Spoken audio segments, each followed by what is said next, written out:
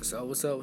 This your boy Tezo, man. We finna talk about relationships. So, as you know, relationships, go as the terms as niggas ain't shit and bitches ain't shit, man. You already know, bro. That is the most wicked thing in the goddamn world, bro. Because everybody needs everybody at the end of the day, bro. No matter who you go with, everybody needs everybody at the end of the day. And for everybody that say, F these people and get some money, F boys get some money, F girls get some money, man.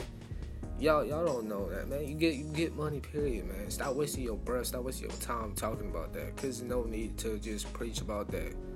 Cause most of y'all females, not saying all y'all, be taking screenshots from little Twitter or little memes and then posting and think it's yours, and you basically copyrighting your own little thing, right?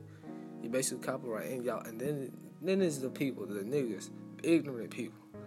Y'all take the screenshot from other people and talking about get some money, like. Get money, period. You need a female by your side because you can't do it alone.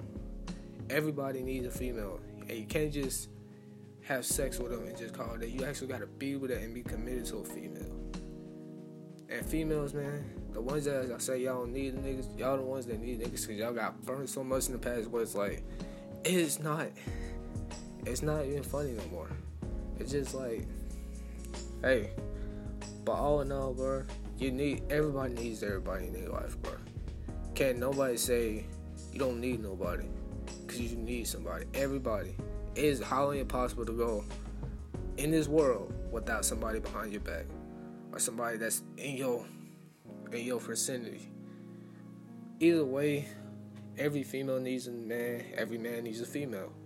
So for everybody that be saying, fuck these people, fuck these niggas get some money, fuck these girls get some money. No. That's not how the way it goes, man. Stick by each other's side. If a nigga fuck up, he fucks up. If a bitch fuck up, she fucks up. Either way, call it a day and move on. Don't just go. And then don't go on social media and talk about how bad the person was when you loved them from the jump.